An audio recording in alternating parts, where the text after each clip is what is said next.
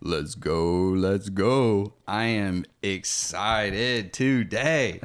Oh my God. This is one that's going to be really, really good because I have a good friend, a person I look up to on many different levels. Fayez Rana. Rana. I should have, dude, I should have asked that before. I cannot believe I just did that. But, you've never called me by my last name. I haven't, dude. I haven't yet. That's, I should have done that before.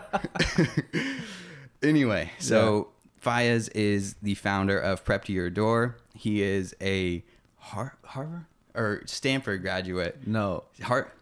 I'm a dropout. I'm not a graduate of anything. Oh, fuck, dude. We should almost do this intro over again. We're not going to redo it over again. Great. No. That's the fun I part. thought you went to Stanford. No, never went to Stanford. I went to Harvard for a bit. Harvard. I mean, I did probably like 60 credits there. 60 credits. So you were there for... It was like 2 years. 2 years. That's a long time. Yeah, I have... I'm 16 or 12 or 16 credits away from graduating. Mm-hmm. So are you gonna... But they're... it's French 1, French 2, and a math class. And I'm like... What are those going to do? Time for this. Because I tried, and the French class required me to study like fucking like 3 or 4 hours a day, like really learn French. Yeah. And I'm like, no, I'm good. Like I'm building a business right now. Yeah. I'm not committed to this. I'm good. Yeah. Yeah. So you were there for 2 years, but like, why'd you drop out of such a prestigious school, right? Like I never could even dream of, I never would dream of that before. So like why drop out? It wasn't, I mean, it served me. Oh my God, dude. Like look at your bookshelf. Like the things I got to study from Harvard professors was mind blowing. The conversations I got to have, in bars on campus, mind-blowing. Some of the most illuminating things I've ever experienced. But so I studied government, political science, they call it government there. Mm-hmm. And that's a super intellectual pursuit for me. I've always had this question, like, why does government exist? Not that I believe it should or shouldn't, but like the true question, like, what do we have government for? Mm-hmm. What should government do and what should not? What should it not do? It's still an open question, obviously. But in terms of professional capacity, I'm a business guy. Like I love business. When I was a kid, I would go into a McDonald's and like count how many people were there. I wonder how many burgers they're selling. I wonder why this Baskin Robbins is busy and that other Baskin Robbins isn't busy. Like my brain just likes to see those things. Mm-hmm. And I was just like, I don't know. My energy was not in finishing those French classes. I was like, I want to start a business. Yeah. Fuck French. No, and I already dropped out of, I started college at University of Colorado, Boulder. I did like 3 years there. Yeah. I dropped out. I started a business on campus. Yeah, dude, I honestly would. So we should just go ahead and get into that because when we talked at Native Hostel, shout out everybody that goes to Native Hostel, used to go. We were just talking about how I personally miss everybody there. I'm sure Fayez feels the same way. But so, dude, let's get to the origins of Fayez. How did you get to where you are today? Like what? Yeah, okay. So I'm 27, so I think I'm still in my origins. But yeah, when will that shift? When are you going to be out of your origins? Well, we were also talking about that, like with COVID, the growing up that we've had to do in the last few months. Yeah, I feel like it's happening right now. I'm like, okay, shit can hit the fan at any point.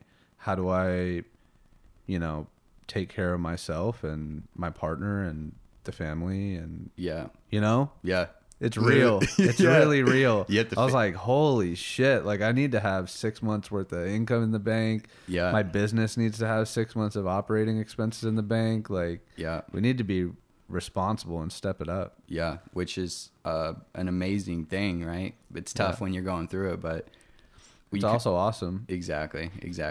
So let's go back to the origins. Where are you from? Where'd you grow up? Born in Houston, moved to Colorado Springs when I was 6 years old. Mm-hmm. So I grew up in Colorado. Mm-hmm. But when I was a kid, I got into a lot of trouble. A lot. The worst kind of trouble. I just like to push the limits and see what, I almost like created an identity of being like, watch this. Yeah. Oh, you guys don't want to do that? Like, oh, you know, fucking pussies. Like, you know, it was dumb. It got me into, we'll get there, but yeah, that part of my personality got me into a lot of trouble. Mm-hmm. But so my parents are both immigrants. They moved to the U.S. because they got into the University of Houston for undergrad. That's where they met. Mm-hmm. They're both engineers. So they kind of had that the immigrant story. They came here with nothing. They started at the bottom. My dad just worked his way up in his career. Mm-hmm. And by the time I was in high school, he was now in management in the corporate world, and he worked for IBM. Mm-hmm. And so he traveled 5 days out of the week my whole childhood. And now they were sending him on international projects. And he had a project in India. So he would have to either fly back and forth, or they were like, we'll just move you there. And so he decided, like, my kid's acting like a fuck up over here. I'm going to pull him out of this environment, and we're going to go move to this new place. Yeah. I was pissed. I had a girlfriend. And I'm like, what the fuck? Like, what the fuck are you doing to me? Like, we're moving to fucking India? What is this? Yeah. So I actually did high school in India, which was mind-blowing. I was really angry. It was only supposed to be 1 year. Mm-hmm. How long did you end up staying? 3. So the first 6 months I was pissed. Then I ended up getting a girlfriend there. Of course. And then everything changed. But that was so in Colorado Springs is like rebellion. Is that how you would? That was my phase there. Yeah, for sure. Rebellion. Yeah. But it's also a very conservative military city. Mm-hmm. You know, we had the Air Force Academy. I grew up right across from, I woke up and saw the Air Force Academy every day. Mm-hmm. And we had the Army base there. And, you know, it was just like, you grew up in the Midwest, so it's very Midwestern. Yeah. But we also had the mountains. Mm-hmm. And then when I moved to India, I had to go to an English-speaking school, obviously. Mm-hmm. And the English-speaking schools there are either, you know, with international kids like myself that were there from other places, or the richest Indians, like the richest. Mm-hmm. And I had never been exposed to that type of rich person, that level. Yeah. And I was like, holy shit. Yeah. Like, what does your dad do? And it would be really basic stuff. Like, my dad, you know, our family business, we're the biggest light bulb manufacturers in India. And I'm like, that's a lot of light bulbs. Yeah. I went to go for like a study group at one kid's house. And this dude had walls around their property, and they had like sniper towers every 50 yards. Every 50 yards. There was like a checkpoint to get to the house. And they were like, you know, the biggest producer of rice in the country. Wow. And you're just talking about these weird, ungodly, dynastic amounts of wealth. Dynastic. Interesting. Yeah. That's a word? I made it a word. Dude, I love it. Dude. I think it is. I'm pretty sure. Should we look it up, dude? Yeah. Dynastic. Dynastic. I'd put $1 on that. Okay. No, I'm just kidding. We're not going to go there. Dynastic. Oh, my. Relating to a line of hereditary rulers of a country. Yeah. So, hereditary. Yeah, so all the kids that I was in school with were like these, they're just inheriting all this money, and yes, they have to get educated, and they all went to fancy colleges and shit, but just to go through the motions, because they were just, you know, part of, like, they're going to become the executive at the family business, and their family business is fucking huge. And That was great. So I got to feel. What did that start to do right there? Like, what did did you stop being as rebellious? Did you start to? I was even more rebellious. I was still full on rebellion at that age, but it like escalated my level of ambition because I understood what was possible. Yeah. In Colorado, I just wanted to be like a fucking gangster or whatever, just like this tough kid, you know. There was a lot of racism in Colorado Springs, a lot of racism, and so I just would get into fights a lot, and so, but in India, like I still had all that. I was, you know, partying, blah blah blah blah. Yeah. But I was like, my goals got bigger because everybody around me, they're like, well, you know, my goal is to go to Johns Hopkins to become a doctor. You know, I'm going to become the CEO of this or blah, blah, blah. And I'm like, okay, well, what am I going to do? That's huge. Yeah. And I'm competitive. That was part of the rebellious thing. Like I'm a competitor. Yeah. And I was like, well, my goals are going to be bigger than yours. So you went there to India for 3 years. Then did you... Came back. When you were over there, though, I think that you started to do something. Like you started your first entrepreneurial thing, right? Didn't you? Kind of. Yeah. I mean, yeah, there was, I mean, like high school level. I used to, when I was in Colorado Springs, like one of my friends' dads owned a gas station, so we used to steal cigarettes from the gas station and sell each cigarette for $5 a pop. You know, I'd have all my friends like steal liquor from their parents' liquor cabinets, and we'd sell them at lunchtime, like by the pint, you know, stuff like that. In India, I would like sneak into the pharmacy and take cough syrup, and then I'd mix it with soda and call it lean, and I'd sell it by the bottle. Oh my god! So I was always doing stuff like that. It didn't matter. Yeah. How'd you know to do stuff like that? Like I don't know. I watched Scarface. Like I wanted to do that. Watch Scarface. Yeah. I listen to rap. Like I don't know. You just like, you know. That's funny. So yeah, that was fun. Blah blah blah. Yeah. But so then I thought there was like an educational company that you started to do. Yeah, that was after. So okay. I came back to University of Colorado at Boulder. Yeah.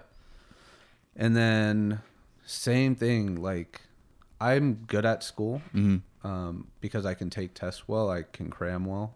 If the class ever required a lot of homework, I would always do poorly in those classes. But yeah, it's the same thing happened at Boulder. I basically at some point I was like, I was studying economics and psychology, and I was like, why? I just wanted to like start a business. I just wanted to make money and so I actually dropped out and I started like an online convenience store before Uber Eats became a thing. Uber Eats wasn't around, Grubhub wasn't around, all that stuff, and so it was called. Our mascot was.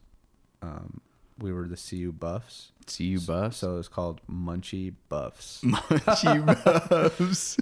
And so we were open from 6 p.m. to 4 a.m. And, you know, we just like deliver chasers or like, you know, snacks and munchies because we were in Boulder, Colorado. Nothing else to do. First state to legalize weed. Munchies. Everybody got the munchies. Wow. Okay. So we turned a 4-bedroom house into like a mini convenience store. Like we'd go to Costco, fill up on all this stuff, and you know, I had a menu online and you could order, and me and my roommates would go and deliver snacks all night long. Wow, dude. So I did that for like a year. Okay. And that was like my first LLC. Oh, you had an legitimate LLC. Sort of thing.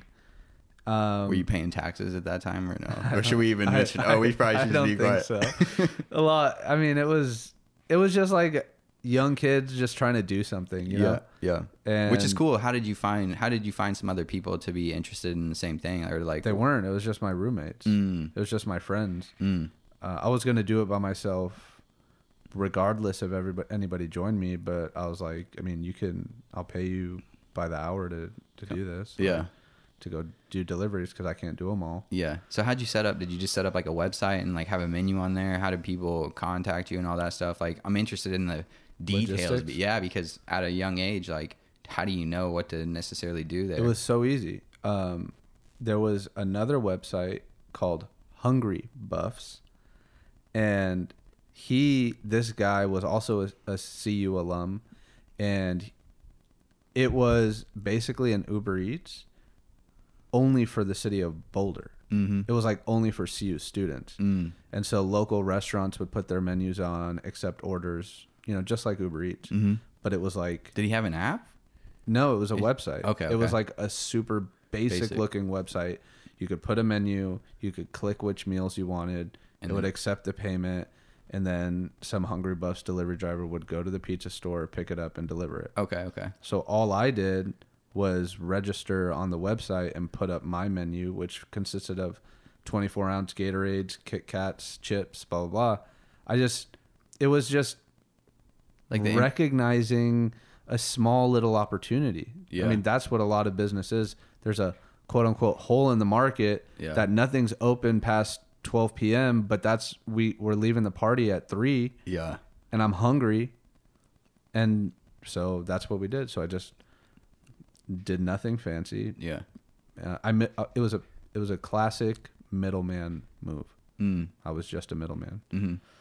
So classic middleman move. Yeah. You've thought about that one a little bit. No, I've never heard. I've never strung those words together in my life. Interesting. Yeah, that's an interesting idea though. Classic middleman. Yeah, that's what most businesses are. They're just like moving resources from one thing to another, making it convenient, value, whatever it is, like whatever the value is defined as. Convenient, easy, hassle free. Mm-hmm. Whatever. Yeah. So you did that for a year. What ended it? Like what? Well, I was just like, what the fuck am I doing? Like, I'm just like selling snacks. Yeah. This is not interesting to me.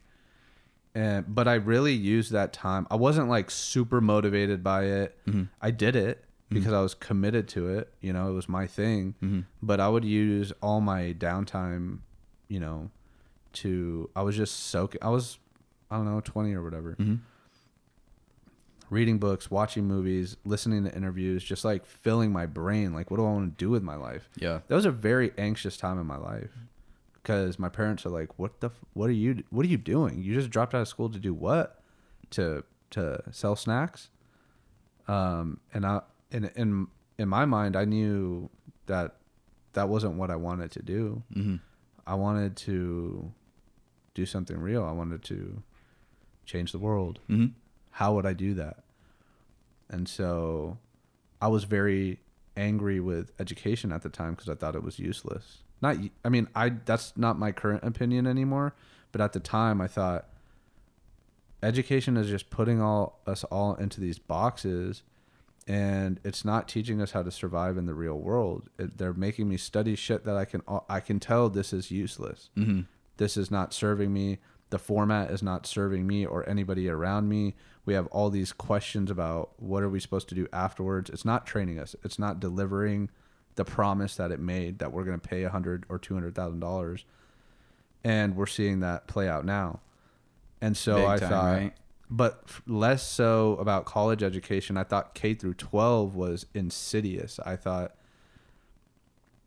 I felt so constrained in K through 12 education, mm-hmm. sitting in the classroom, being forced to listen, do the homework. None of it made sense to me. Mm-hmm. And I was like, what about passion? What about fulfillment? Like, what about helping kids understand what they want to do in life, mm-hmm. what they're good at, what they have to offer, how they can grow, how their brain works? I was very passionate about that. Mm-hmm. And it came from like a place where I felt like I had been, that just picked up on my finger crack. You're good. So my parents were on assignment in Dubai at the time. Mm. And so I said, I want to create a place where kids can discover what they're good at. Mm. And so my mom and I set up this little tutoring shop, Mm-hmm. because she used in to Dubai at in this Dubai. point? Yeah, Okay, yeah. she used to tutor kids in my like English and math Mhm. and I was like, okay, we're gonna change this up. We're gonna have a center where we change up the technical term is like pedagogy, but Mhm. just the method of teaching. Mhm. And we're gonna help kids discover what their strengths are. Mm. Which was incredibly hard to do because the education system is so relentless about standardization and the pressure that the kids felt to get good grades in the curriculum they have at school, to make sure they do well on their SATs and ACTs, then do their college applications. There's almost no time to discover what you're good at. Mhm. Also, the colleges don't recognize that. Mhm. But anyways, so we did that. I helped so many kids get into colleges that they wanted to versus colleges that their parents wanted them to. And I still talk to them and they're doing super well. And they still ask me questions. But anyways, so as we were doing that, one of the kids that we tutored, her mom was involved in philanthropy. Mhm. And there was an orphanage in Iraq where there was like 2,000 kids. And these are kids that had lost everything in the war. We're talking about like 6, 7, 8, 9, 10-year-old kids that were just living in a camp with no future whatsoever. The 10-year-olds were doing day labor because how were they supposed to feed themselves, their baby sister? No systems, nothing. And she was like, we want to build a school there. Will you help us? And we jumped at the opportunity. We built an online school. It was crazy. It was amazing. We just took existing things like I did with Hungry Buffs. Like, okay, there was this thing called Canvas. Mm-hmm. Canvas. And you can basically build online curriculum. We made videos. We taught teachers how to teach remotely in Arabic and English, teach computer skills, do all these things. They built, a little hut of a school over there Mm-hmm. in the camp. And these kids would come in and they would learn from teachers that were sitting in other parts of the world. And it was insane to see that, like, wow, this child's life is being changed right now. But it's not as idealistic as you might think. We lost a lot of 10-year-olds to, they can't afford to invest is a big word, go to school. They need to go work. 10 years old. Mm-hmm. We would lose, 12 or 13-year-old girls because it was a better move for them to get married. Dang. That is crazy. Yeah. That is crazy. So that was the reality. Yeah. Like, to survive, it's a better move for me to get married. To survive, it's a better move for me and go and, pick up a wheelbarrow with bricks in it than to learn, how to be good on a computer. And that was like, it was a life-changing perspective for me because it's really easy to be theoretical and think about, okay, we're just going to teach all these kids in the world, how to do Google Docs and coding and this and that, and they'll be able to do anything. No, there's like realities on the ground. And so that experience was so moving to me that's what inspired me to go back to school. I was like, I'm going to figure out how to do this at scale because this is a worthwhile endeavor. And I had a very specific model because in Dubai, the kids that we were tutoring all went to private schools, all fancy kids. Parents were paying $20,000, $30,000, $40,000 a year to send them to private schools. They were paying us thousands of dollars to tutor them on top of that, to do well at these private schools. Yeah. They would pay thousands of dollars for SAT training, thousands of dollars to help write their, college applications. Yeah, that's a crazy. Yeah. And that's happening everywhere, dude. Because those were the type of kids I went to school with in India. And I connected the dots there. I said, okay, in every major city in the world, you have schools like this. You have these really fancy private schools. And I said, okay. And I designed, I created a huge business plan. I said, okay, we're going to create a chain of these private international schools in the major cities of the world. We're going to use the profit from these schools to create more of these digital schools that can teach the kids in the underprivileged areas. And that's the true mission. And I was like, I need to make this a reality. So I went back to school, this time not at CU, it was at Harvard. But I wasn't going there to finish my degree. I was going there to pitch this business plan to everybody that I could get to listen to it. I went to the graduate schools. I did the think tanks at the Harvard Graduate School of Education. I talked to kids at HBS, the business school, everybody. And like fucking people were inspired. They're like, holy shit, you're like fucking 22 years old and you're thinking about this. And I'm like, yeah, like this is what I'm doing. But it was such a huge project and nobody would bite because I didn't have real experience. Like, yeah, we'd set up this one program, this one school, but I had no experience actually running a private school. Yeah. Right. And I had a experience running a tutoring center, but 100 kids versus 2,000 kids. Big difference. Big difference. Everybody was super fired up by what I was trying to do, but nobody was willing to write me a check. Also, I didn't even know how to go about it. Yeah. I didn't know how to run a business truly. Yeah. With that magnitude of responsibility, where parents are paying you to take care of their kids' futures. So I had sort of like a come to Jesus moment with somebody that I look up to, and he was like, "This is all great, but you just don't have the skill set to pull it off right now. You need to go do something else." Whatever it was about that conversation, it resonated. I was like, yeah, you're probably right. So I ended up meeting my now partner, Heather, in a class. And what class? It was a creative thinking class for business where we learned, just basically it was all centered around this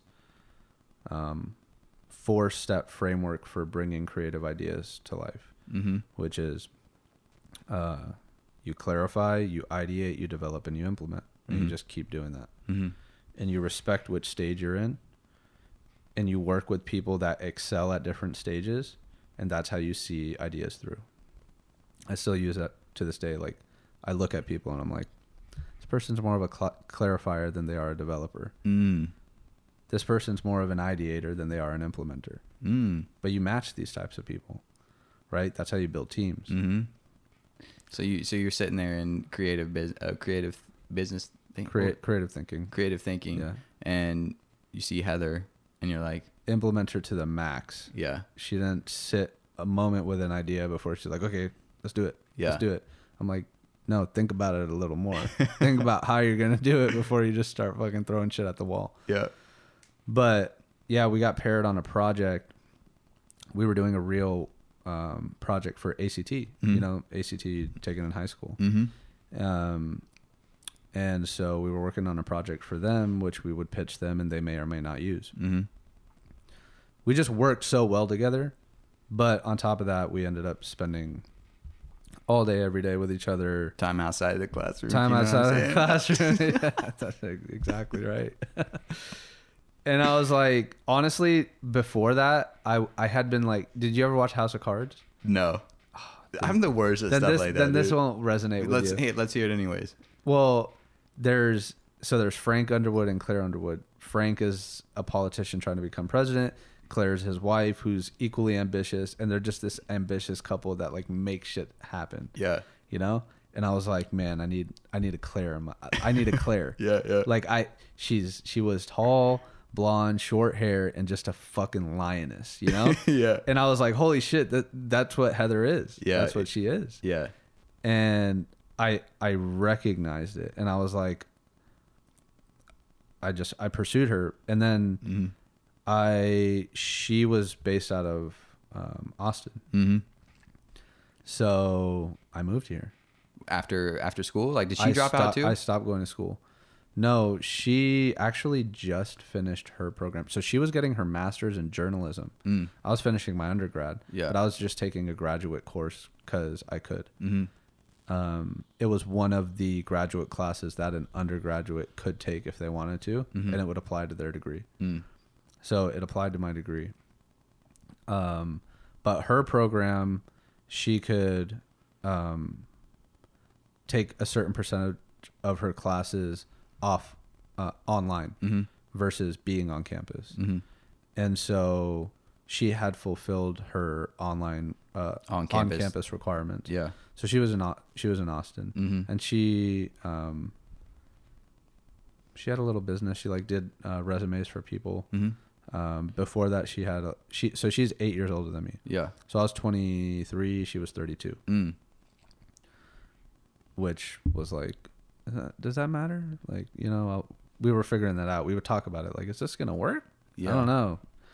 But I mean, at the time, like, I'm assuming here, but I'm sure you're, you know, for a 20, even at 23, you probably didn't act like a 23-year-old. No, you know? She didn't think I was 23. Nobody thought I was 23. Yeah. I'm like walking around with this fucking notebook portfolio of like, this is what I'm working on. Like, do you want to fund it? I wasn't acting like a 23-year-old. Yeah. I was acting like I belonged in the United Nations. Like, cause that's the level I was thinking. I was trying to actualize that. And, so how'd you guys get back to Austin? Like, what was the motivation? Like, well, I was in school. I was on campus. Yeah. And she was back in Austin, and I was like, I'm gonna drop this class and go to Austin. That's it. That's all it was. I was like, I'm gonna drop this class. I'm going to Austin. Yeah. So I came here. Did you? So when you're thinking about that choice, because I think you're making it seem Impulsive, a little bit easier. Was it that easy? It was that easy. Interesting. That was the reckless part of my personality. You just didn't. You're like, I'll figure it out. Totally. That's a total life shift, right? Like moving from, like, kind of, I mean, dropping out of college and moving to Austin. Like, yeah, you've never dropping out of college again. Again. At a better college. One of the best. Yeah. Literally. So. Well, you know what it was? I was taking this social media class, and I was like, this is bullshit. Like, this fucking chick doesn't know what the fuck she's talking about. I was like, she's teaching us all these social media theories, and I'm like, and I was just looking at the class around me, and they're taking their notes, and I'm like, dude, why are you taking notes? Go start posting, go start making, go start doing and learning. Yeah, for sure. And I was like, oh, like, I'm not doing this. I'm out. That's it. I was like, I'm out. Yeah. And like, my mom, my dad, Heather, my family, they were like, oh my God, here we go again. You know, here we go again. Heather, this was her first time, so she had fresh energy to try to convince me to stay in school. But my parents were like, here we go again. Yeah. And dude, you can't talk me off that ledge. Like, if you try to convince me to school, even to this day, Heather is like, you should go finish your 4 classes. Go finish your 4 classes. And I'm like, no. Yeah. I won't do it. I will not do it until I'm doing it purely for the learning and like because I'm interested in it, not because I need the piece of paper to succeed. I've already proven that's not true. I'm doing well. You know, that piece of paper will never validate me. So I moved to Austin, right? Okay. This is where the story gets very current, I would say. Yeah, this is 3.5 years ago. Yep. 3.5 years ago. Which we moved here. What is that, like 2016? End of 2016? It was the summer of 2016. Yeah. Okay. I came here at the end of. So yeah, the class was in July, right? I dropped out of that. I dropped the class. I didn't drop out. I still actually technically haven't dropped out. Yeah. I'm still a student. How does that work? Like, how are you? Like, I mean, you're not paying anything. Without boring people. Yeah. I did go. I have taken more class between that July of 2016 and Now 2019. I still took more class. Like, I went back and I did take some more classes. Okay. Like one a year type of thing. One a semester. In the early days of Prep to Your Door, I was taking 3 or 4 classes sometimes. Wait. What was that? You did? We just skipped over Prep to Your what? Let's get okay. Where did it, so how did? Let's get back to the. Okay, so we'll stick to 2016. Right? So I come to Austin. It was supposed to be for a week. I stayed for like 2 months or something like that. Then. What were you doing? Are you just like chilling? I was just chilling. Yeah. I had like some money. Yeah. From the tutoring business. Yeah. And I was just. What'd you think of Austin? Just kicking it. It was hot, dude. Still originally, is hot. I was like, man, this is. I mean, I was in Dubai before that. Yeah. Right? So what's that like? Is Dubai like way hotter? Than way this. hotter. Oh my god, dude! Like 20 degrees hotter. Oh my! In the summer here, it's like 10. you can't survive. But the indoors is so it's freezing. Yeah. I remember people carry around sweaters in the summer over there to go in, just go inside. To go inside. It's so cold. But yeah, for whatever reason, I wasn't super inspired by Austin when I first got here. Yeah. But this is like my favorite city now.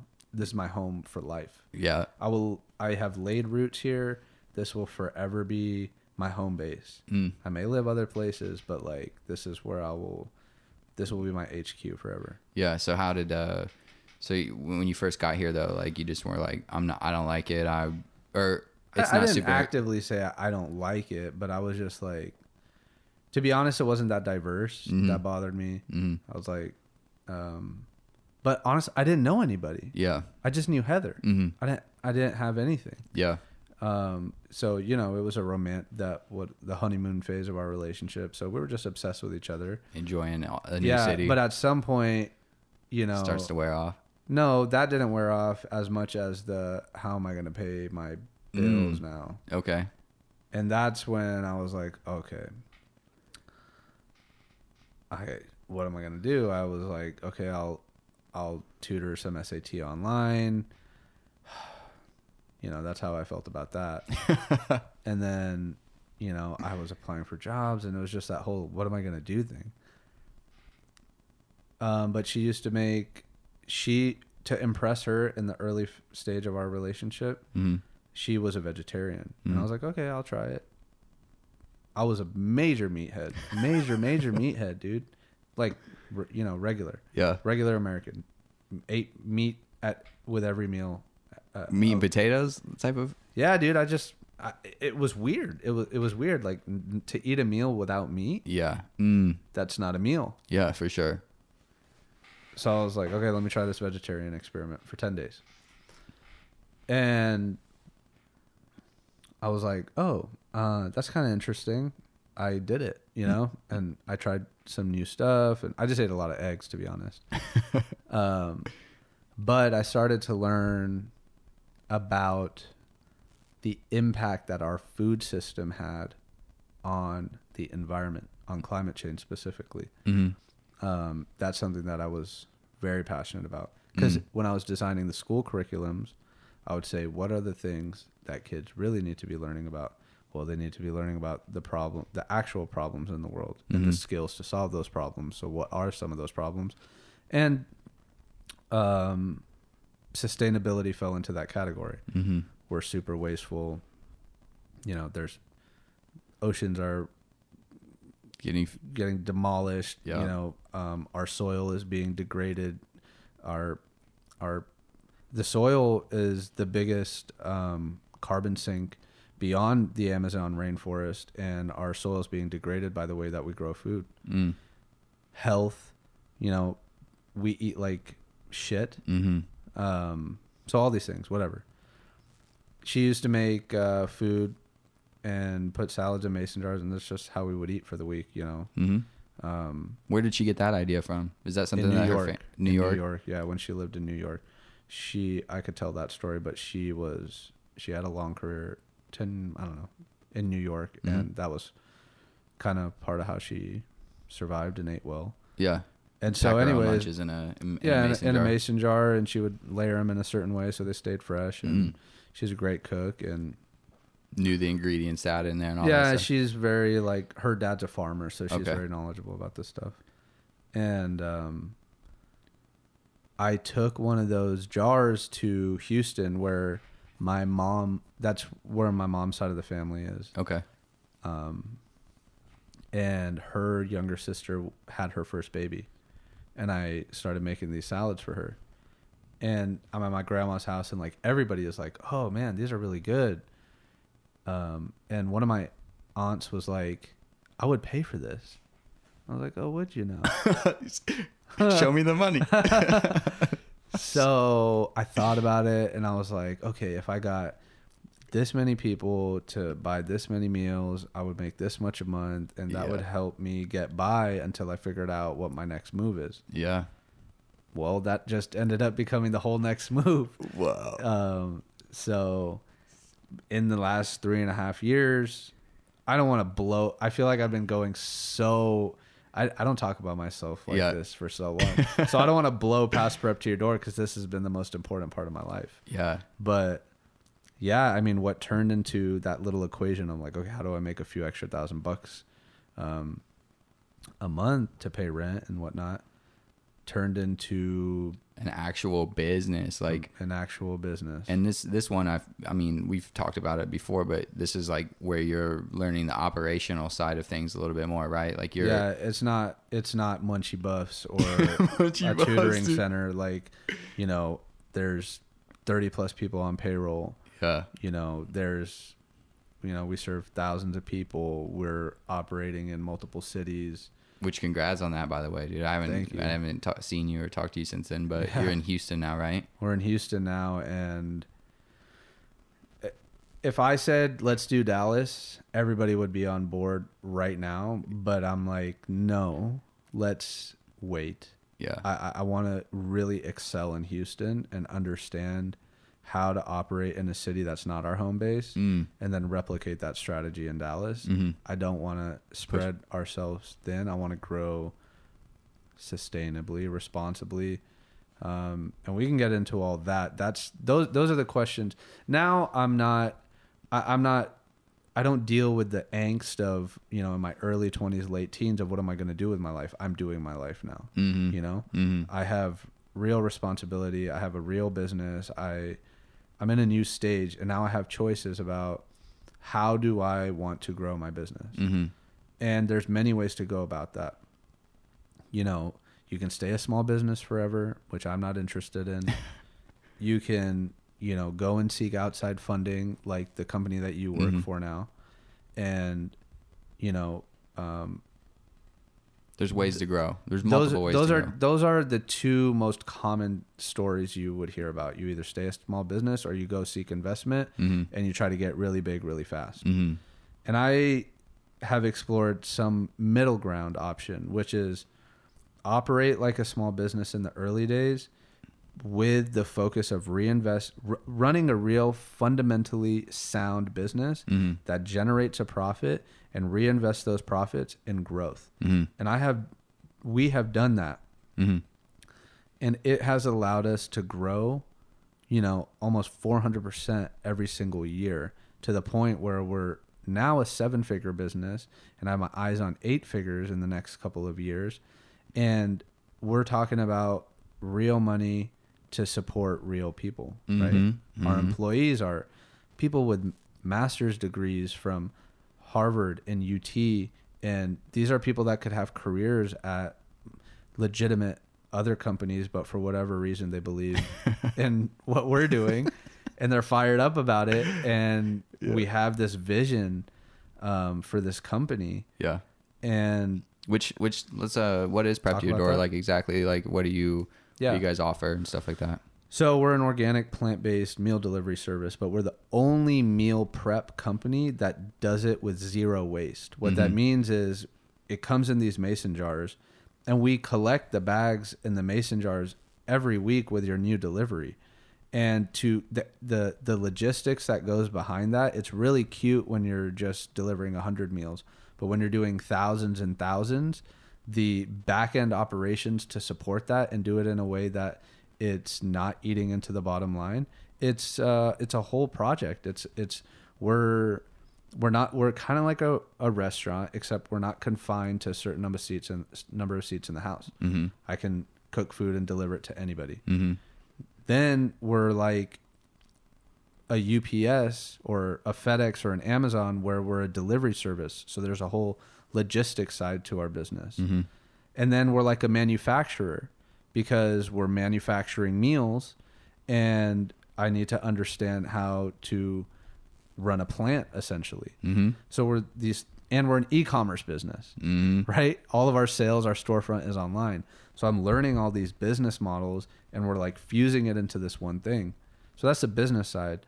But why are we organic? Why are we plant-based? And why are we zero I feel waste? like those are huge things to... Those are our core pillars. Yeah. And there's always constant heavy debate about that. Mm-hmm. What a debate about, like, internally? Why should we stay organic? Why should we stay plant-based? Why is it important to be zero waste? Mm-hmm. Well, the reason that it's important is because of health and the environment. Mm-hmm. When I think of health, I not only think of human health, I think of environmental health. Mm-hmm. You know, I think of everything holistically. I don't think that, okay, we can sell, 1 million plastic bottles, and once it's sold, it's no longer my problem. In economics, you learn something called positive and negative externalities. Mm-hmm. And we don't account for our negative externalities the way of business in the 80s and 90s, mm-hmm. where greed was good, mm-hmm. right? They didn't account for the negative externalities. Mm-hmm. Now, in order to continue to survive and thrive and deal with all the social problems that we have, we must consider the negative externalities of our businesses and companies. Mm-hmm. And you started on those foundations, right? Like, absolutely. That's the whole reason that we started. Mm-hmm. That's why I was passionate about education, an education company. I wanted kids to solve these problems. Mm-hmm. I didn't want them to grow up and think about what specific job do I need to make my parents happy or to pay the bills. I wanted kids to grow up thinking, I am passionate about this problem, mm-hmm. and I'll make a career out of contributing to the solution of this problem. Mm-hmm. Right? Which is the really cool thing about Austin and the community that we have here. We're all driven towards that sort of mindful ambition, mm-hmm. right? Mm-hmm. Using our ambition to create good in the world, mm-hmm. rather than just extract from it. Mm-hmm. And so that's, it comes down to how we pay our employees, for example. Do I look at my, kitchen staff or delivery staff as people who just clock in and clock out? You're here, you get paid your wage, you need to do the job, you be grateful for it, and get out. Mm-hmm. Is it like that? Or do I invest in them as if they're real people? Mm. We have benefits that you only get at like a Starbucks level company. Mm. We have worked so hard to get our benefits program because we want to take care of you at the human level. Mm-hmm. We invest in their financial literacy. We bring in, financial experts to teach them about how to save for the future. Mm-hmm. I open the books to anybody. It could be the dishwasher could come sit at my desk, and I'll say, this is what our profit and loss statement looks like. This is our balance sheet. This is how much we owe in debt. This is how much we make. Very transparent. It's not just transparency for transparency's sake. Imagine how much stronger the company is if everybody is smarter in this way, and we're all thinking about the business in a business sense. Yeah, dude. They're invested too. They're right? invested. Like, yeah. And so by doing all of that, we've built like this company culture of like giving a massive fuck. Mm-hmm. Everybody in there is like, they feel tied to it. Mm-hmm. And so how could we possibly stay a small business? We can't. There's too much energy to harness. Mm. Everybody is motivated. They see the future, partially because I'm very open about sharing that with them. Mm-hmm. And so we all have this can-do attitude. Mm-hmm. Like if anybody else can do it, we can do it. If Whole Foods exists, if John Mackey built Whole Foods, then who's going to build the next generation of Whole Foods? We are. We are. You're thinking like that? Absolutely. Yeah. What does that I look at HEB all the time. For anybody not listening in Texas, HEB is like the biggest grocery store chain in Texas. Central Texas. Community, Central and South Texas. Yeah. Very community oriented. And who talks bad about HEB? Nobody. Nobody. I love HEB. Everybody loves HEB. They're pillars of the community. You know how much money they make? A lot. $22 billion a year. Hey, dude. And they're only in Texas. That's crazy. They have some stores in Mexico, but how much compared to Texas? Yeah. That's insane. Yeah. That's like Uber. That's bigger than Airbnb. And what do? They just, I mean, it's a grocery store. It's a grocery store. It's not like this sexy, like, business, you know? Totally. And I look at that and I think, okay, I want to create the food business of the next generation the way I think food ought to be done. Right? And that's what Whole Foods was. That is what Whole Foods was, but I don't think it's that anymore because they got acquired by Amazon. And if you go to their prepared food section and you look at the ingredients, it's filled with preservatives. It's not organic anymore. You look at the food on the shelves, it's not the highest quality that it used to be. And that's okay. Dude, Walmart used to be the epitome of quality. You worked at Walmart, it was like, damn, you work at Walmart. You work at Walmart. Yeah. Now it's like, you work at Walmart? You know? And that's just how, the ebbs and flows of history. Yeah.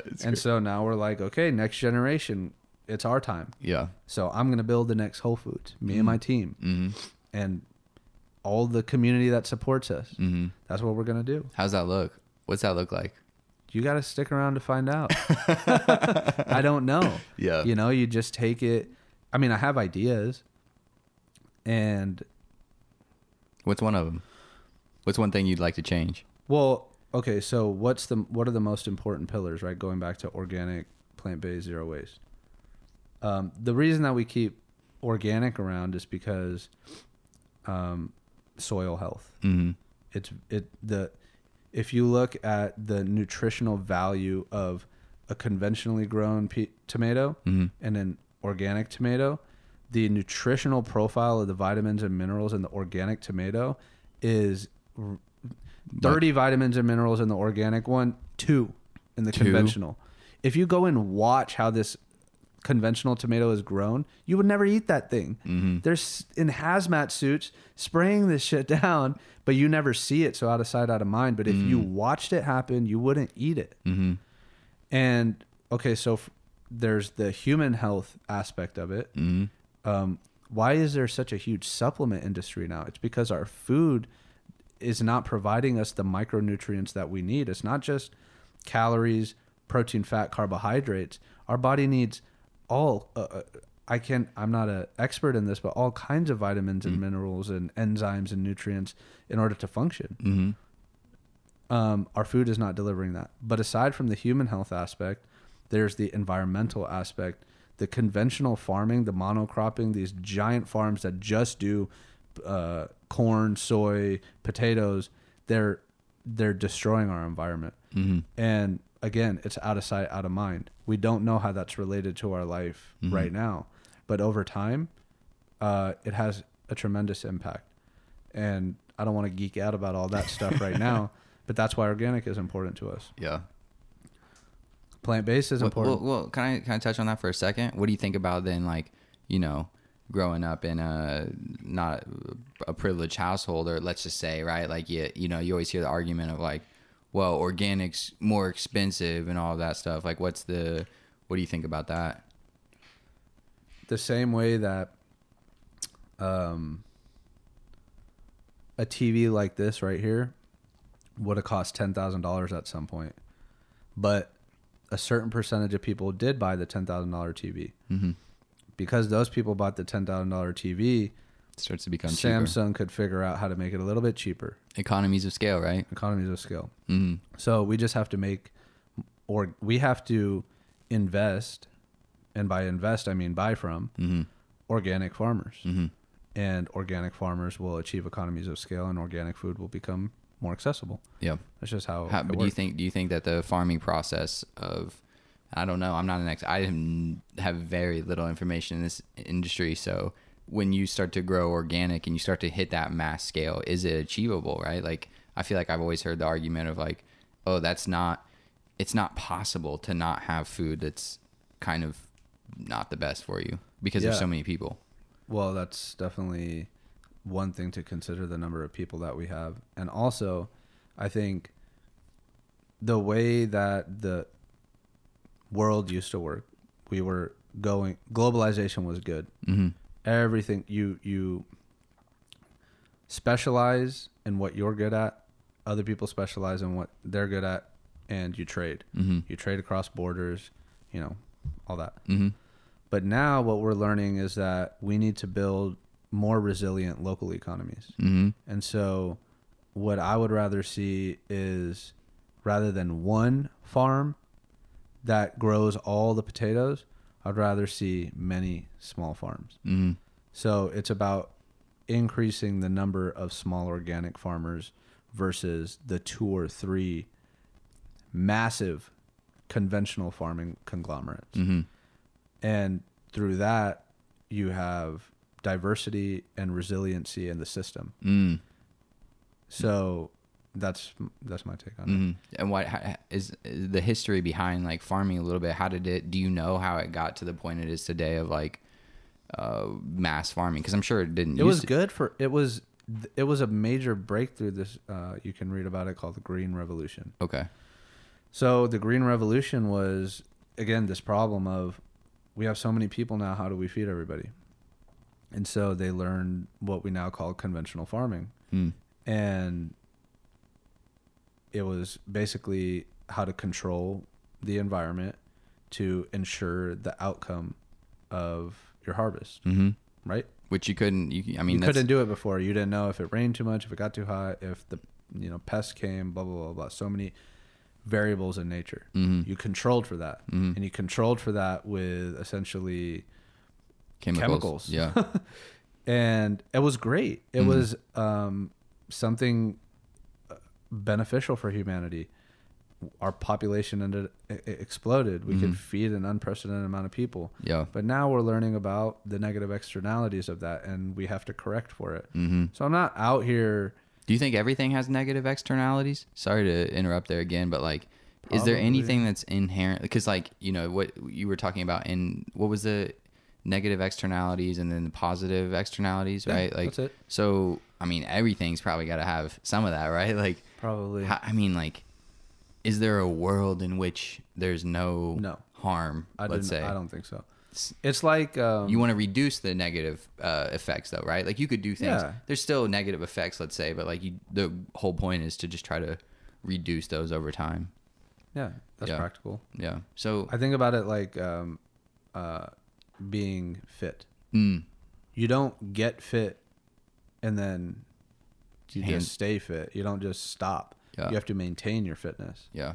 And it's the same thing with good and evil in the world, I think. That a lot of people will say, well, what's the point? What's the point of trying to do good when bad shit is always going to happen? There's always evil shit going on. Well, the point is that if you don't actively try to do good, then the bad's just going to dominate. You always have to be making that effort. So if you're not actively trying to get healthy and stay healthy, then you will digress. You'll just become unhealthier and unhealthier and unhealthier.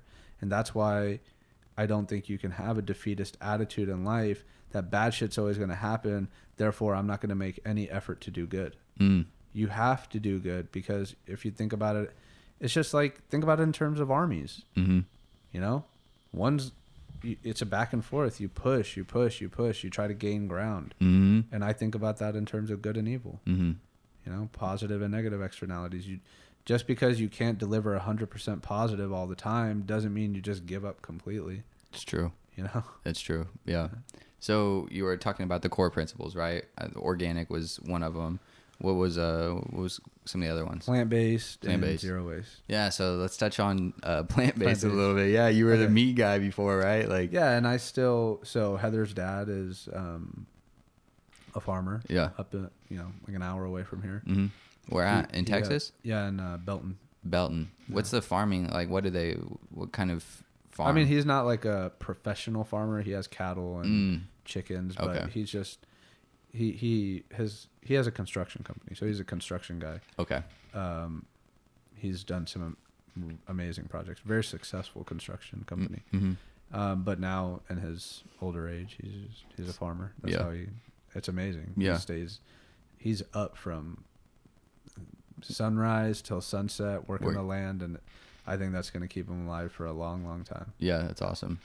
And so like last night I had eggs from his farm. Those chickens are living a happy life. Yeah. Those chickens have like an acre. Yeah. Okay. How many chickens are there? I don't know. A lot. A lot. Not maybe like, I don't know, 10, 20. Okay. Something like that. Okay. They produce way more eggs than he can eat.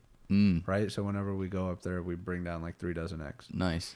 I have no issues with that. Right. Yeah. Like, it's humane. Those chickens are doing good. Mm-hmm. He takes like a lot of care of those chickens. Mm-hmm.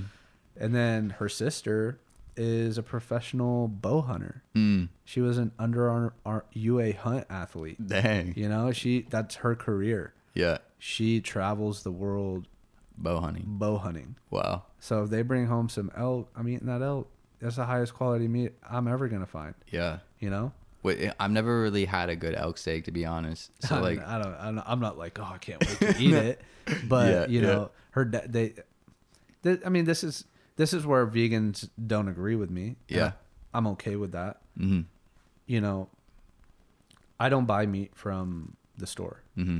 I don't believe in factory farming. Mm-hmm. And I think hunters agree with me on that. Mm-hmm. Joe Rogan. Mm-hmm. Joe Rogan said in his podcast with Joe DeSena, mm-hmm. they were both talking about this, and they both said like factory farming should be outlawed. Mm-hmm. Because if you go to one of those, first of all, it's horrifying what they do to these animals. Second of all, it is disgusting. All the shit and piss, where does it go? It goes into our water. Yeah. The technical term is eutrify. There's eutrophication. All this waste, and this is from conventional farming as well, the pesticides, the phosphorus, it all seeps into our freshwater sources. And what it does is it creates a bunch of algae growth. And algae covers the surface of the water, and it kills everything beneath it because it blocks the sunlight. And now you just have dead pools of water. Wow. Contaminated. And fresh water is not like the ocean. It's not abundant. We have a limited supply. So that's one of the reasons I'm against factory farming. Mm-hmm. But on the front of plant-based. Yeah, plant-based. What's so damn, I had a thought. No, you're good. So what did you feel better when you went plant-based? Like this is why we use the word plant-based and not vegan. Mm-hmm. Because you can be a super unhealthy vegan. Mm-hmm. Like Oreos are vegan. Mm-hmm. Surprisingly, I was shocked. Mm-hmm. You can be a junk food vegan and be just as unhealthy as anybody else. Mm-hmm. But I like the word plant-based because I'm eating the majority of my food as real ingredients. Mm-hmm. That's one of our things. Mm-hmm. We don't use preservatives. We don't use processed ingredients. You read our ingredient list, and they're foods you can imagine in your head. You can see it in the produce section. Yep. So that's how I eat the majority of my diet. Mm-hmm. And from a business perspective, that's what we specialize in. We're going to do plant-based, healthy plant-based food better than anybody. It's going to be fucking delicious. It's going to be like, man, I never would have been able to make this on my own, right? We're just going to be the best at that. Nobody's going to out-compete us on that. Mm-hmm. But from an ethical standpoint, first, I just think like everybody in America could afford to eat more vegetables. Mm-hmm. That's it. I don't think you should be vegan, but I'm pretty sure you benefit from eating some more vegetables. And back to the fresh water, the majority of our freshwater use on this planet is used to factory farm. Mm-hmm. It's used to grow soy, corn, and wheat are the 3 crops that we grow the most in this country. And the majority of it is used to feed the livestock. So think about all the water that you use to grow that food to feed the livestock. And then those animals need water as well. Yeah. And then think about all of the machinery and the processes and operations to support all of that. Mm-hmm. So fossil fuels, water, land, deforestation, all of those things to support the chicken breast or beef, conventional beef in our grocery stores. Yeah, which a lot of that comes back to the idea though of a meal is not a meal until it has meat in it, right? Unless it has meat in it. Yeah, because that's where you're like, dude, I mean, most Americans, I would say, grow up with a meat, you know, Totally. in every Yeah. meal. It was in it's our like, Lunchables. It was in, you know, the turkey sandwich our mom would make for us. It was in the bacon at breakfast. It was in the hot dog at lunch. Like, yeah, it's in everything. So that there's like a, see, there's like, there's 2 sides of this coin, right? Because I know people that they're like meat heads, let's say, you know, like in the literal sense of the term. Yeah. Like they, like meat is a staple to the way that they view the world, right? Like if you Yeah. don't eat meat, like you're not getting the stuff that you need, let's say. yeah. So it's like, I guess, you know, there's like a, what's right, what's wrong, like who's to say necessarily, you know, like we have an idea, like we all die at a certain age though. So I don't know about that. You know, it's like you improving your quality of life is, I think, the main reason why people probably would try to switch up their diet, right? So Yeah, definitely. how do you- Longevity. yeah, exactly. Like, and do you think Also that, how you feel. When you give up, you don't have to give up meat. I want to be clear about that. I don't believe that. But I think that you want to look at the source of your meat. And that comes back to the small organic farmer, the regenerative farmer, the farmer that's not producing at a mass scale like the factory farm. Somebody like, you know, my soon-to-be father-in-law, the person that cares like hell for his cattle, you know? soon to be father-in-law. Yeah.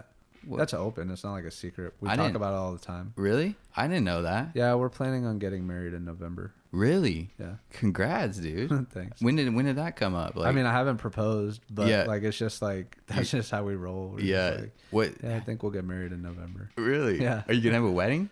No, Just just the like beauty a- of COVID, dude. We Yeah. don't have to do. We don't have to do You're- it. It's something that she's always been like, I don't want to do a wedding. I want to keep, you know.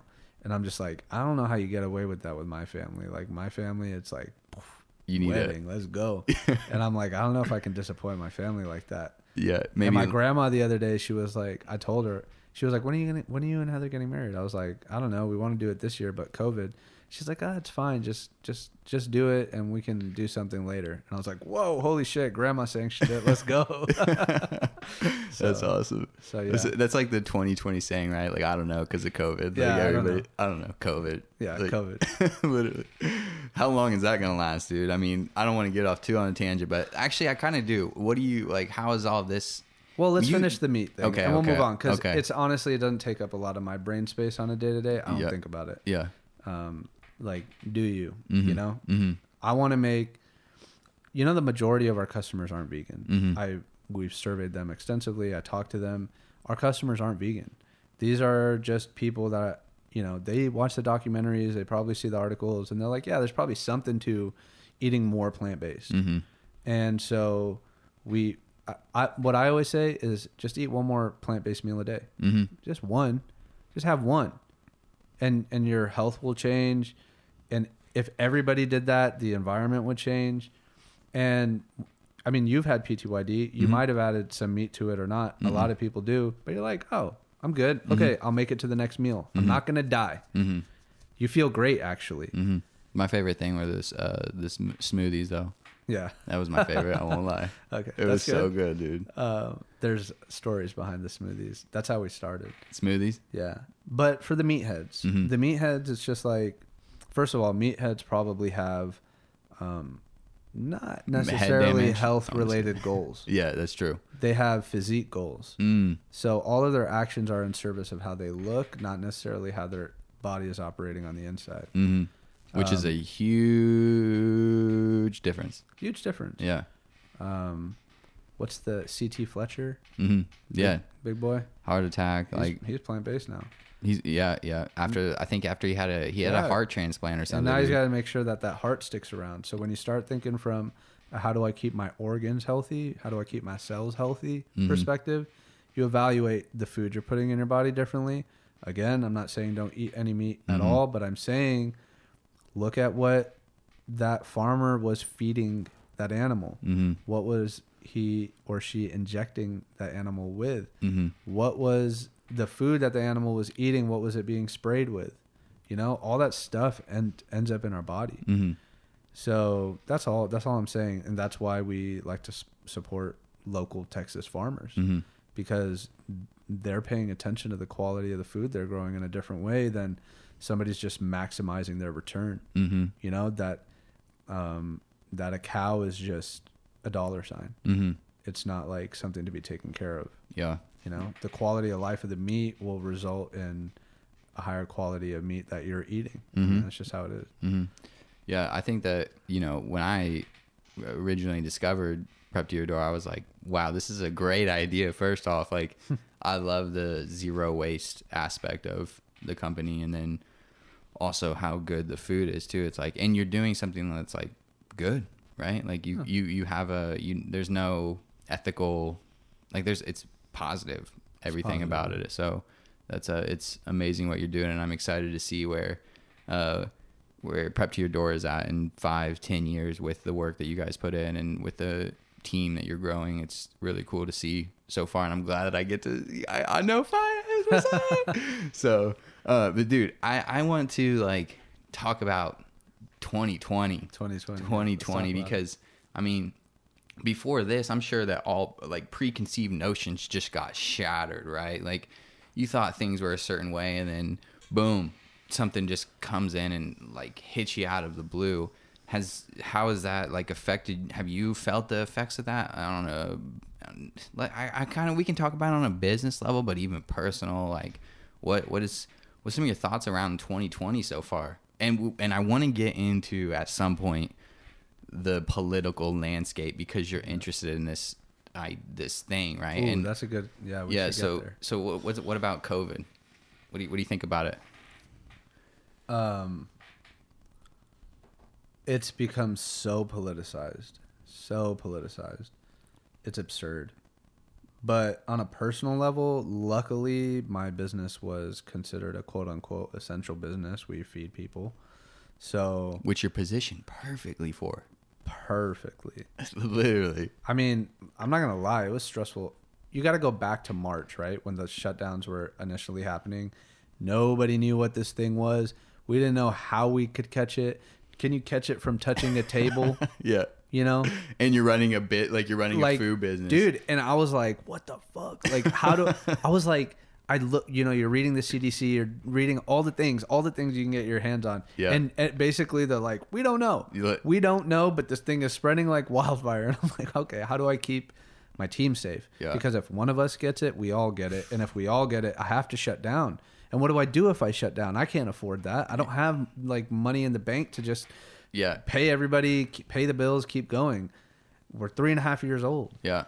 And so I'm like, dude, it was like a war zone. I was like, this is before masks were available. Remember in March, you couldn't buy masks.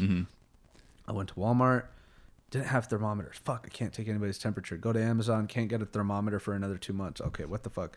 One employee had a thermometer, and I was like, okay, can you bring that to work, please? Literally. Okay, boom, set up a table outside.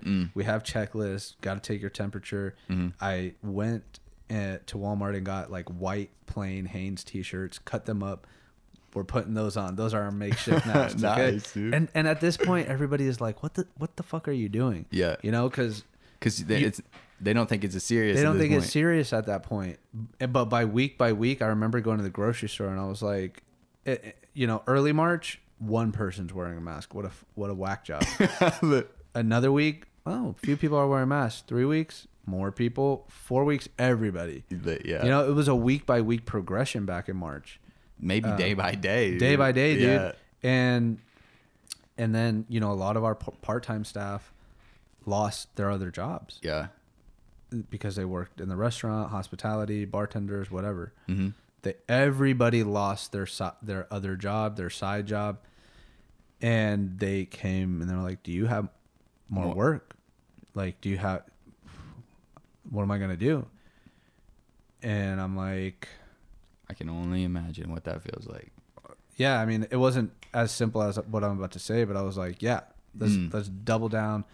We're going to turn this into an opportunity. But before I got there, I had to make sure that the work environment was safe. Yeah. So how do you do that? Just protocol. Yeah. Protocol. Set up protocols. Implementing the protocols and enforcing them and getting the buy-in from the team and convincing them of why it's important and how we're all in this together. And if one of us gets sick, we could all get sick. And if we all get sick, nobody has income. Yeah. Yeah. It was doing that. And in the beginning, it was all fear, but eventually it turned into, I mean, COVID might have been the best thing for our business. Everybody, nobody could go and interact with anybody else. The only people we could interact was with each other at work. Yeah. So we became like more of a community because we had no social interaction. And so we just, we would work. We found happiness in each other and at work. It was our safe place. And then that's when we opened Houston. I was like, okay, everybody's at home. The restaurants are struggling. You know, this is our opportunity. Okay, we're opening up Houston. Which, yeah, I'm glad that we did that. Yeah, that's amazing that you could do that, really, right? Like, you have the systems in place ready to grow during a time where a lot of people are, like, contracting. You know? Well, that's luckily why. Dude, you know how much pressure people were putting on me to, like, do vending machines in corporate offices? Everybody was like, yeah, it would be perfect. Put your mason jar in a vending machine and put it in the office. Go. And I was like, no. That will distract us. My job is to put food on people's doorsteps. It's to get it to their home. Yes, you can make a good business case for the vending machines. A lot of businesses I've tried. The space that we operate in now, the new space that we have, the old business that was in there, they were doing food and vending machines and they went out of business. Wow. If I had committed to that growth strategy and a significant portion of our revenue was coming from that, then we would have been in a vulnerable place.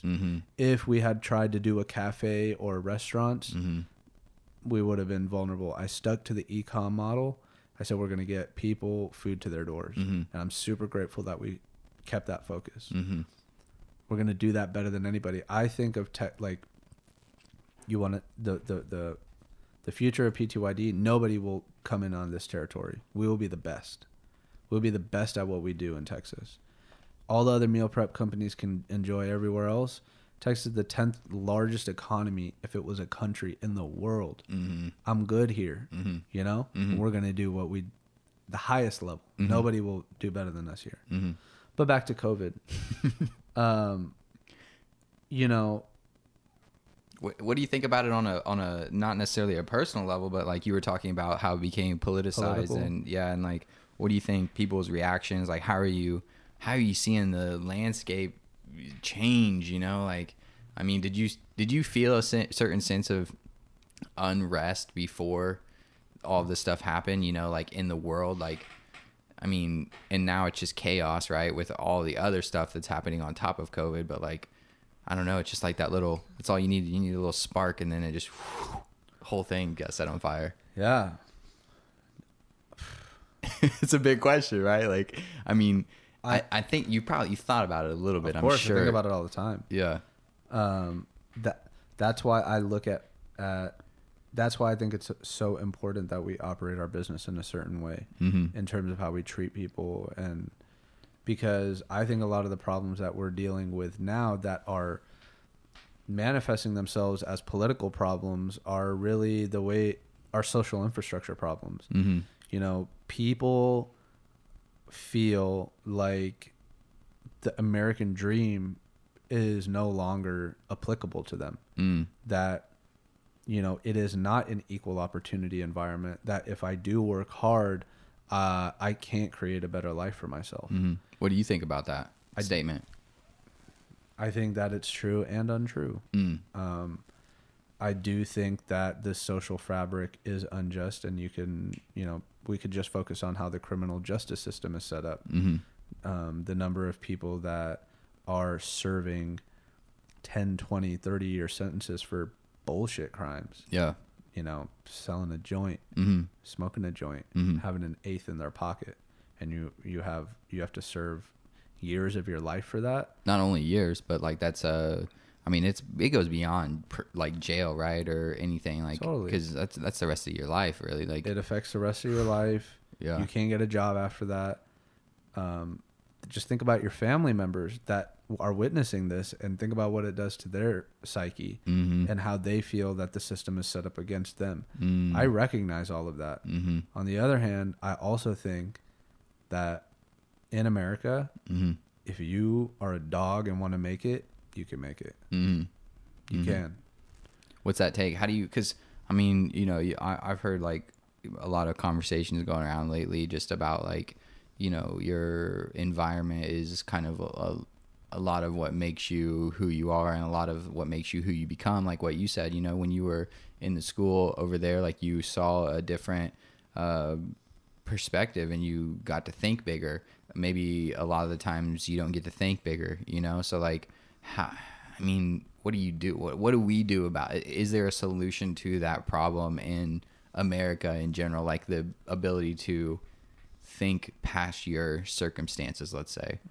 Because I mean, that's maybe what's going on, right? Like, I mean, it's like, if I could, okay, I do not have a solution. Yeah, obviously. Yeah, I know, but I just want to get your thoughts on it. You know, like it's not something that's going to be solved overnight, but like, what's that mindset, right? It does come down to mindset. Teaching, not positive, but enabling mindsets. There's nothing more powerful than that, because I don't believe that you can control for environments. You know, we're not all born into the same situation. Okay. And it's pretty utopic to think that somehow we could get there where everybody is born into the same level playing field. So, but what we can control for is our approach to life. You know, our mindset and how we look at what's around us. And, you know, I don't know how you achieve that, but I mean, that's kind of what internet and social media, those are the good parts of it. That's accessible to anybody. You could be, you know, sitting in any bullshit part of the country, world, you know what, maybe not. I mean, I think about those kids in Iraq that were 10 years old and they're not going to be able to eat. They will just die. Yeah. If they don't go and do hard labor. Yeah. They'll just die.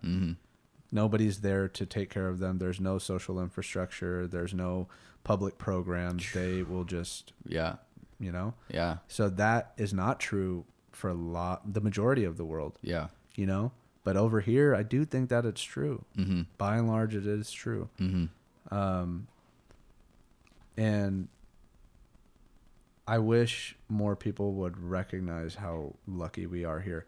I am not discounting how, honestly, corrupt and bad our system is. Like, we are not doing a great job. But in comparison to the rest of the world,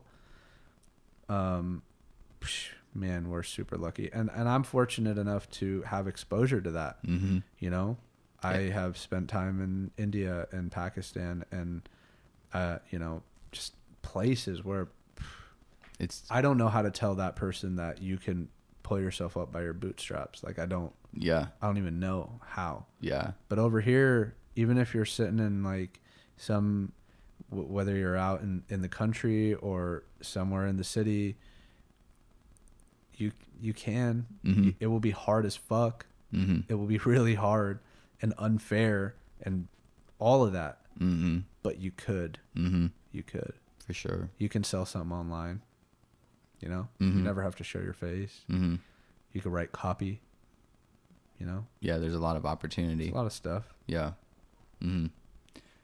So when, like, you know, after COVID hit and then we had George Floyd, which is still like the George Floyd incident, like, I mean, that sparked a whole nother fire, right? Yeah. Which was maybe necessary. Yeah, for sure. I hope that there's basically criminal justice reform for that. And I'm also happy to see, you know, the sheer number of white people that are comfortable saying Black Lives Matter now. Mm-hmm. If you look at Ferguson in 2016-17, Black Lives Matter was not like a okay thing to say. That was like highly charged. Mm-hmm. Now it's like, really? You can't say those 3 words, dude? Mm-hmm. Like, Black Lives Matter. They Mm-hmm. do. Mm-hmm. What's wrong with it? Mm-hmm. Blue Lives Matter too. Mm-hmm. I don't disagree with that. Mm-hmm. White Lives Matter too. Mm-hmm. Fucking, we all matter, guys. Yeah. Let's like get on the same page. But I'm okay with I'm okay. I've dealt with a lot of racism in my childhood, and I'm not just talking about words. I'm talking about like physical violence. Mm-hmm. And from like kids your age, dude, at that time, or like what was that? Yeah. Totally. And even now. Yeah. Why do you think that? Where do you think that comes from? Is from a well, 9/11, and I was in a military city, and you know, I was the only. My parents are from Pakistan. Mm-hmm. Sounds really similar to Afghanistan. They just assume that we're the same, and also like Pakistan has a lot of issues, right? But like, as far as I was concerned, I'm like, I don't fucking have anything to do with that. Like, yeah. What the fuck, dude? I live here. I was born. I don't know. Yeah. This is my life. But yeah, you know, terrorists, sand nigger, all that good stuff. Daily. From kids. From kids. Even as an adult, dude, when I was doing the Munchie Bus thing, 20 years old, some drunk dude comes out and pulls out a gun on me and tells me to go back to where I came from. What the fuck? Yeah. What do you do? I'm like, where the fuck do you mean, buddy? Houston? Yeah. Like, you're just trying to scare me right now. Yeah. For whatever part of my brain was like, he's just trying to scare you, and even with a gun pointed to you, he's not going to punk me. And that's probably the reckless part of me as well. It wasn't like bravery. It was like, I'm pissed. Like, are you fucking serious right now? Yeah. Like, shaking. I'm like, what the fuck, dude? I'm just walking. Yeah. I'm just walking. Yeah. Why? Yeah. What do you have going on in your life that you really feel like you need to do this? Yeah. You know, the interactions that I've had with police, and how they, you know, you see me with a big beard when I have it, and I have long hair, and if I'm in sweatpants, Beautiful long hair, by the way. Thank you. You know, there was a time a couple years ago when the alarm went off at our kitchen, and Heather and I were like, what the fuck? Like, the code's not working. It wasn't going on. She was inside, and the police rolled up and I was outside. And the interaction with me is hand on the gun, like, what are you doing here? You know, state your business. Heather walks around the corner and comes and stand by me, and the arms relax. You know, it's just little things like that. So that happens. Like, that is a part of life. Yeah. And to be honest, that we totally skipped over the part of my story where I got sober. Like, I smoked a ton of weed to deal with the anxiety of that. Like, those events, like, they fucked with me. I was like, I can't walk into a room without feeling like, you know, what are people thinking about me? Like, you don't belong here. You know, just stuff like that. I don't feel that way anymore.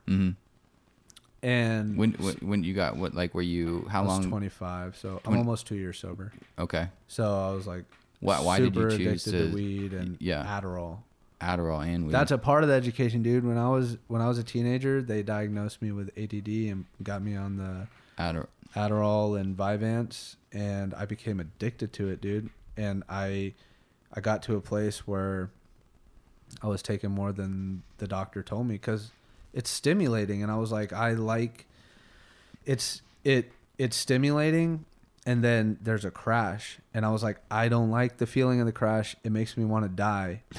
Like, really? Yeah, it was. I remember in my freshman year of college taking Adderall, and all of a sudden, and I had this like coldness come over my body. Like, I was immensely sad, and I was like, "What's wrong with me?"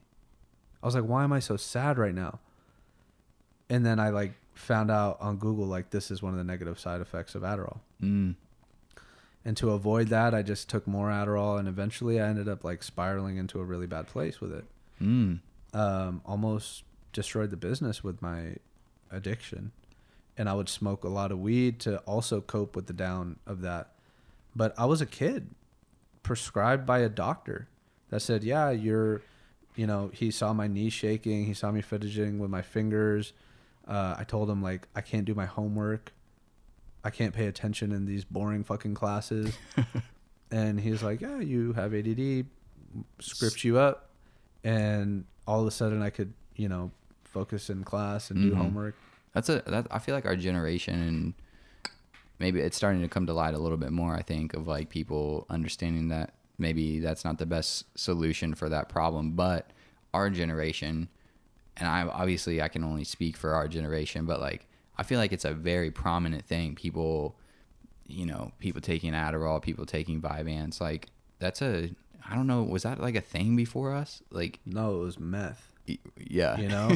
Yeah. They packaged it up and made it legit, but that's what it is. Yeah. It's speed. Yeah. So crazy. So, yeah, where did it hit you? Where were you like, I need to stop? Well, when I told myself I would stop and I couldn't, I'll be like, I'm not going to smoke weed tomorrow. I'm not going to take Adderall tomorrow. But I would wake up and I would do it. And it kept happening. I kept promising myself I would stop, and I wouldn't stop. And I had to hide it from everybody. And what that does to your soul, it degrades you and you lose self-respect. And when you lose self-respect, you treat people differently. You lash out. Because if you don't respect yourself, you can't respect others. And it was destroying my relationship with Heather. It was just bad. I got to a place where I just wanted to die. I was like, I don't know how to fix this. I don't know what to do. And you just have willpower to stop, or like no. What? How does that like recovery process Somebody took me to an AA meeting. And the first thing that they say is you have to admit that you are powerless. You are powerless over alcohol. My thing wasn't alcohol, but I'm powerless over weed and Adderall. And I was like, yeah, well, that's fucking true. Because I've been trying to have power over it and say that I will stop and come up with these strategies. Like, okay, I'll only smoke this much, or I'll only take this much, and I'll do this. It never worked. And I'm a very willful person. Like, I can do things. But I just gave in. I just gave myself to the program. And it's a spiritual program. It's developing a relationship with some higher power, whether that's God or however you conceptualize it. Did you have that before? What were your thoughts on it before? Well, I grew up in a Muslim household. And then when I was like 19, 20, whatever, around the Munchie Buffs time, I was watching like some George Carlin special. And he was just dogging on religion, how stupid it is, and this, whatever. And I was like, oh shit, maybe he's right. So I went through like an agnostic phase, super angry phase too, which I think a lot of people go through when they grow up in the church or grow up in a strict religious household. I have a lot of Catholic friends that experience that anger as well. But yeah, so I had lost it. And then I had to like develop it on my own through the program. Like, okay, so yeah, I do believe in something greater than us. I listened to a lot of scripture when I was getting sober. What does that like? What's it help you? What do you feel when you're listening to it? You know, like what is it that you like?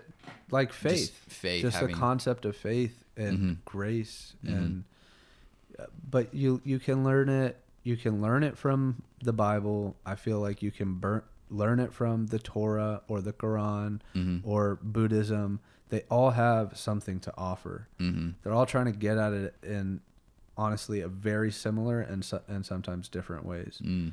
But the whole basis ultimately for me is like, it's to be like, slow up, buddy.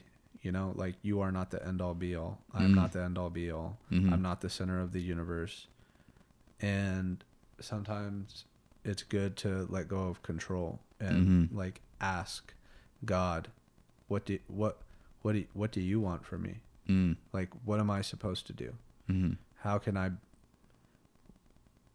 can I stop thinking about myself and start thinking of others in this moment? Mm. And you diffuse your ego, you know, mm-hmm. the self-centered thoughts. Mm-hmm. And that's basically what the 12 steps are mm-hmm. in AA. Mm-hmm. At least that's what I got. Mm-hmm. So, I was lucky because the group that I went to was a 6 a.m. group with some hardcore old. These people were like 50s, 60s, very conservative, but like all hardcore Christians in there. And that's just the group that I fucked with. I was like, these dudes don't fuck around. These guys and girls, they are. When you come into this room, you're not thinking about yourself. You're thinking about how you can help somebody else. And like that mindset is, I don't know how, but that's what got me sober. I think I was just, that's what got me sober. So like in the last 2 years, what's that? Any moments where you've been like, wow, that's how I used to be? Yeah. Like right now talking about it, it's not how I am now. Yeah. I don't need substances.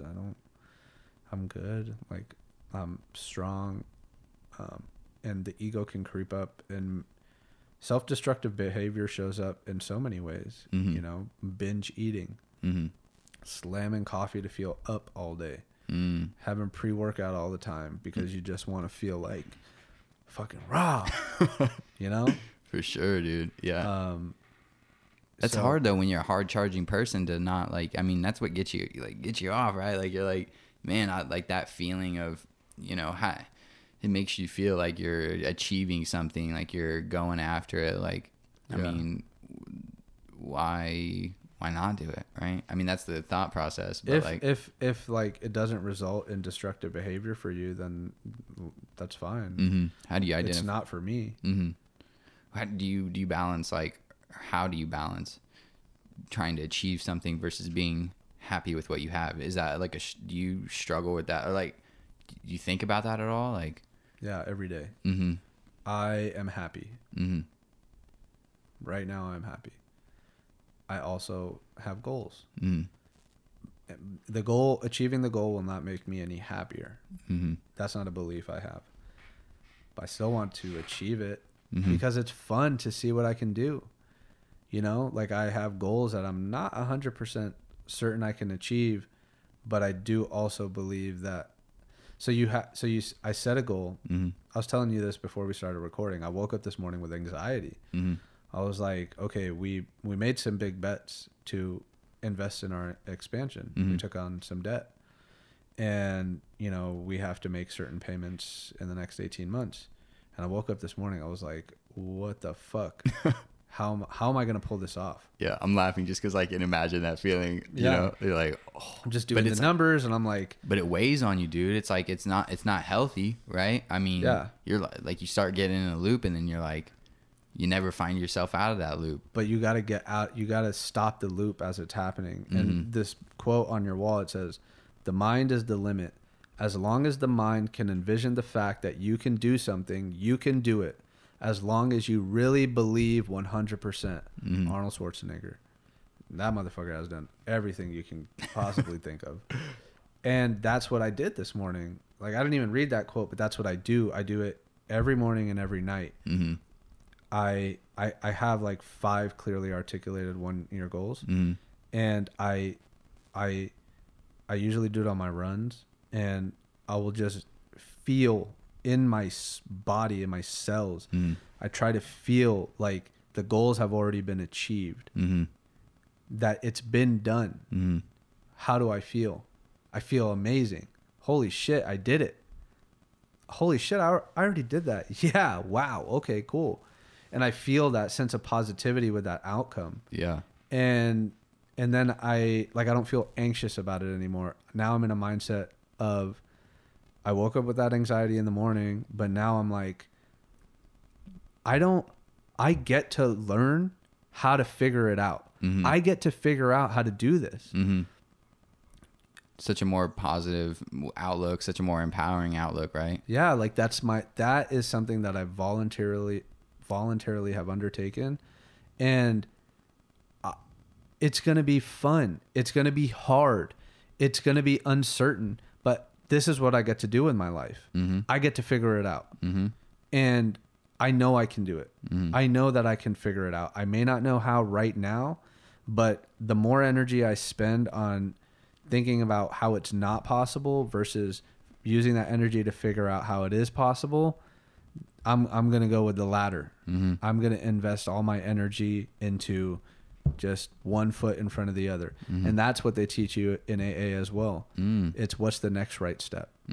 Just because you're like, how the fuck do I kick drugs? How the fuck do I kick alcohol? My body's screaming at me. My mind is screaming at me. I'm just going to go have one drink. I'm just going to go take one hit. And it's just take the next right step. What's the next right step? The next right step is to go for this run. The next right step is to put these socks on. Now the next right step is to put my foot in this shoe. Yeah. You break it all the way down and you get out of that loop and you just focus on that next right thing when you're in that negative place. And then, momentum is a beautiful thing. And momentum can go in a negative direction and momentum can go in a positive direction. And you work like hell to build momentum in the positive direction. And when negative thoughts start happening, negative behavior start manifesting, you cut that off. Because you're, like I said earlier, good versus evil. You're either investing in the good or you're investing in the bad. You just focus all your energy on that good. So yeah, we got to get going here in a second. Yeah, we're all over. It's 11:50 right now, but it's crazy, right? Yeah. So what? I want to go deeper on the political climate, but yeah, I mean, I think that we should probably just okay. Save that for another day, because I mean, unless you have something that you could I don't know, give some thought on, because this is something that's you're passionate about, right? Like this upcoming election is pretty pivotal, and I mean, everyone is, right? The next election annoys me because I don't like the choices. What do you do then? And I think, you still vote, but I also think that all of our attention goes to the presidential election when the president is not going to change your life the way that your local governing bodies are. Okay? Who is your local congressman? Who are the senators that represent you? Who are the city council members? Who is your local judge? That's where I would like to see more attention go towards. I hate going to the ballot box and knowing who I'm going to vote for president, but seeing the 50 other names and being like, I don't know who any of these people are. And I studied this. I'm very aware. I'm pretty above average, I would say. Not an expert, but I'm pretty well read on this stuff. And if I don't know who all these people are, I don't think all the rest of these people know who they are. And then you're like, okay, I'm either a Republican or a Democrat. Check, check, check, check, check, check, check. So that's where I would like to see. Democracy doesn't work unless you have a well-informed republic. And we're not well-informed. And so I do think that there's probably opportunity in that space for organizations to pop up. But then it's also a personal responsibility thing to learn this stuff. When they set up our country, they did so in a way that civil responsibility was a part of your life. You were supposed to have civic engagement. You go to your city council meetings. You try to be involved in how your town is run. But we don't do that anymore. We're just completely focused on our careers or hobbies, and we just demand that the politicians do things that we like, mm-hmm. but we're not involved in the process. Mm-hmm. And so I think if we want to see our politicians change, then that's on us to get more engaged, mm-hmm. and be clear about what we want, not just scream, not just get angry, but be like, this is the change that I would like to see. This is the reform that I would like to see. This is, so that's one. Number two, I don't think ideology serves anybody. I don't think that you should just blanket support anything, whether that's a party or a person. Think critically. I think critical thinking is the most important mental function you can have in life, is to say, I agree with this and I disagree with that, rather than having an emotional reaction to a speech you saw and saying, oh my God, this stupid motherfucker, blah, blah, blah, you stupid. How is this person in the White House? Blah, blah, blah, blah. Like, just going off. It's like, okay, I don't like what he said here. Mm-hmm. And, you know, maybe what he said here, I don't disagree with all that much. Mm-hmm. And then you can sit down and talk to anybody. You know, you're not just screaming at each other. I would love to see more of that. Mm-hmm. That's my hope moving forward. That's kind of how I approach the vegan conversation, mm-hmm. right? You know, Yeah. I could sit down with a meathead and have a real, regular, good conversation. I may not convert you, you know, but, mm-hmm. you know, maybe we both walk away with some perspectives. And I just think that our country would benefit from that education and effort. Mm-hmm. Mm-hmm. I agree. There's not, thought. it's a hard thing to do, because, you know, you have to live your life. You know, there's like I really struggle in that area, right? Like paying attention Yeah. To that stuff, because it's just like never really been a thing for me. I don't know. So I guess like nobody is though. Yeah. You know, it's so far removed from how we live. So it's not like, I think the second part of what I said is probably more important at this stage, mm-hmm. is the learning how to talk to people again. Mm-hmm. Really learning how to talk to people that you may disagree with or not identify with totally, and still have mutual respect. Mm-hmm. I think that's been lost. Mm-hmm. For sure. And I would love to see more effort there. And you can do that with anybody, mm-hmm. you know? Mm-hmm. Awesome, man. Well, I appreciate you coming on, talking with Tanner, dude. This has been one of the more like fun ones for me, to be honest. So far up to this point, just because I knew that we were gonna come on here and like have a good conversation, no matter where it went. I feel like I was lecturing you. Well, that's what it's supposed to be, right? I mean, this is a place for you to like. I mean, now I already knew a little bit about Prep Your Door, right? But like, I never knew the philosophy behind how it got to what it is today and all of that stuff. And then, you know, obviously I don't want to talk that much on here. That's the point. Like, yeah. Well, you ask good questions. So thanks, man. Thanks. I'm not a huge talker. Yeah. But you talk. Hey, you just talked. I talked a lot, dude. That's good though. Yeah. That's good. You always need. I feel like that means you did a good job. Thanks, man. Thanks. Yeah. So where can people? You've been. You know, you're like me, a little inconsistent with the grams. You've been getting more consistent. But it's not a goal. It's not a goal of mine. Yeah. Yeah. You know, yeah. Like I like to pop on there every once in a while, give people an update. Yeah. Which and I then appreciate. Like if it's not serving me, I step away from it. Mm-hmm. I don't have. I'm not trying to be an influencer or anything. Mm-hmm. I'm focused on building my business. Mm-hmm. But when I do, if I do tell myself that, okay, this is a goal, then I'll expect myself to do it. Mm-hmm. And then you can call me out for it.